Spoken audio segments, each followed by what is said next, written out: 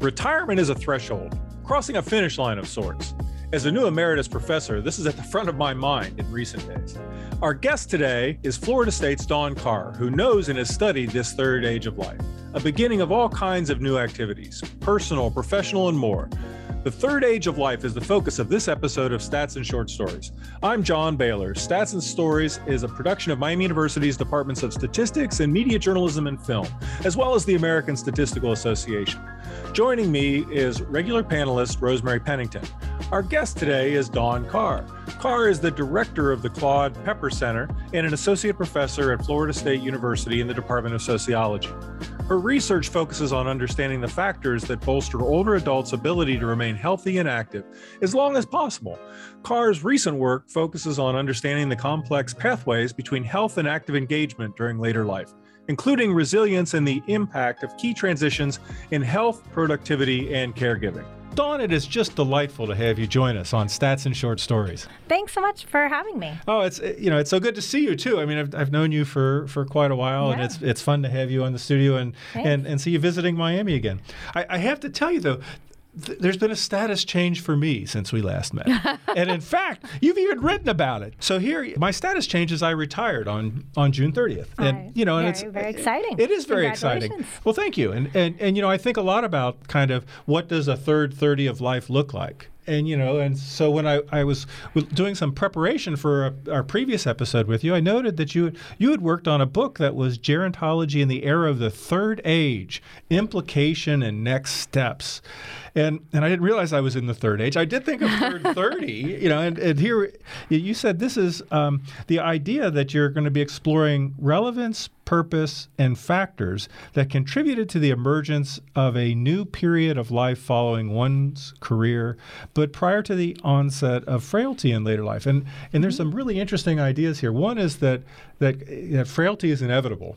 Mm-hmm. That's kind of embedded in this. Mm-hmm. But there's also this kind of sense of what do we do in life as we think about kind of our sort of different callings perhaps at different phases of life. So could you give us just a little bit of a, I don't know if it's more than 2 tweets worth of summary, but certainly a little bit of summary about what you were talking about in this book. Yeah, so this is actually based on the work I did on my dissertation. I was really interested. It seems like a lot of people talk about older adults and their problems, but what I felt like was missing is there's this like growing period where people are healthy enough to work, but they don't want to anymore, at least not on a full-time basis with a career. The pace needs to be different. And so this third age is actually common. And I have done some recent work actually showing after the Great Recession, 58% of people who left full-time work worked again at some point. So this is not retirement in I'm not doing any work, but there's lots of people looking for this phase in terms of meaning, and they're able to actually stay healthy longer by doing non-career but engaging, meaningful activities. My mother lives with me and is in this third age. And one interesting thing for me to watch is that she's really sort of embraced art in a way that she did. And so she's painting every day and actually submitted some paint to a thing that the city of Oxford is having to try to put some on display.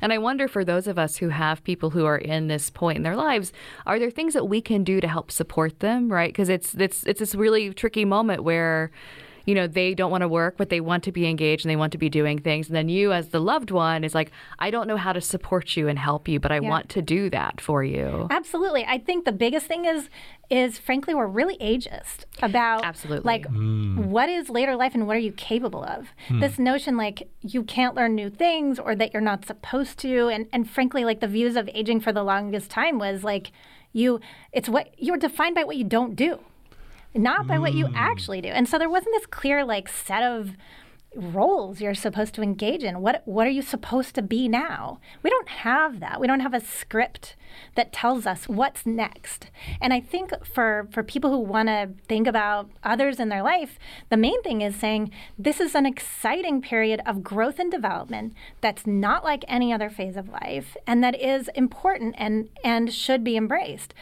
Some people aren't so lucky. Their health is what moves them out of work, and they can't engage in these things, and they struggle. Not that they can't do anything, but their physical health might impair that.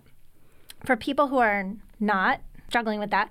There's all kinds of things. It's a time for, think about if you were to go to college and want to learn something for the first time. I think there's room for that, and there's also the stuff you set aside. My husband used to be in a rock band for a long time. He was in this really quite successful rock band in the 80s. And he's now in his 50s and thinking about, retirement's not that far away now. And boy, he's really gotten into recording music, and it's like, it's pulling him. So I can see he's going to be excited to retire so he can spend more time on this thing he's very passionate about. So it's not brand new in that case. It's just I get to dedicate more time to something I love. I mean, this resonates with me, obviously. It was funny when I started collaborating with gerontologists. It was with things like case mix scores in nursing homes about the time my grandmother was moving into a nursing home. Mm-hmm. And when you start having your research touching on your life, you go, oh, okay.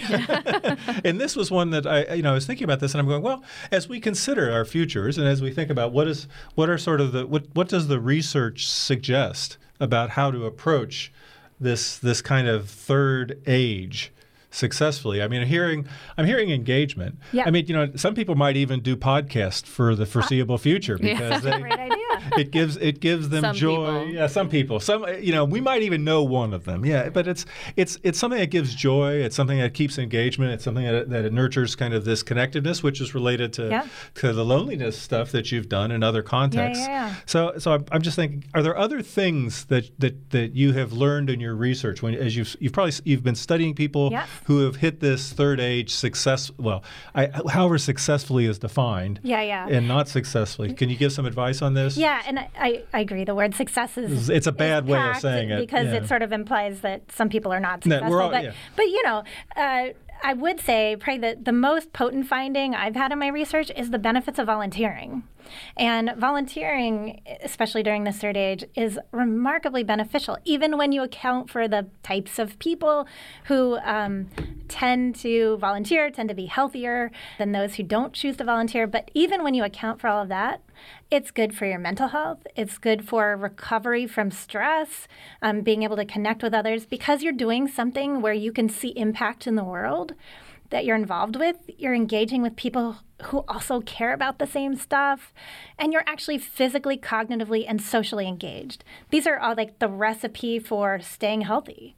So volunteering has been something I've studied quite a bit because I was fascinated that volunteering could be a health behavior, but it in fact is. And during the third age, it seems to have a particularly potent benefit to how you feel and how your health lasts for a long period of time.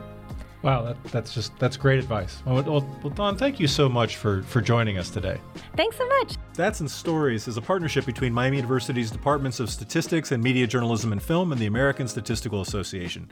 You can follow us on Twitter, Apple Podcasts, or other places where you can find podcasts. If you'd like to share your thoughts on our program, send your email to statsandstories@miamioh.edu or check us out at statsandstories.net. And be sure to listen for future editions of Stats and Stories, where we discuss the statistics behind the stories and the stories behind the statistics.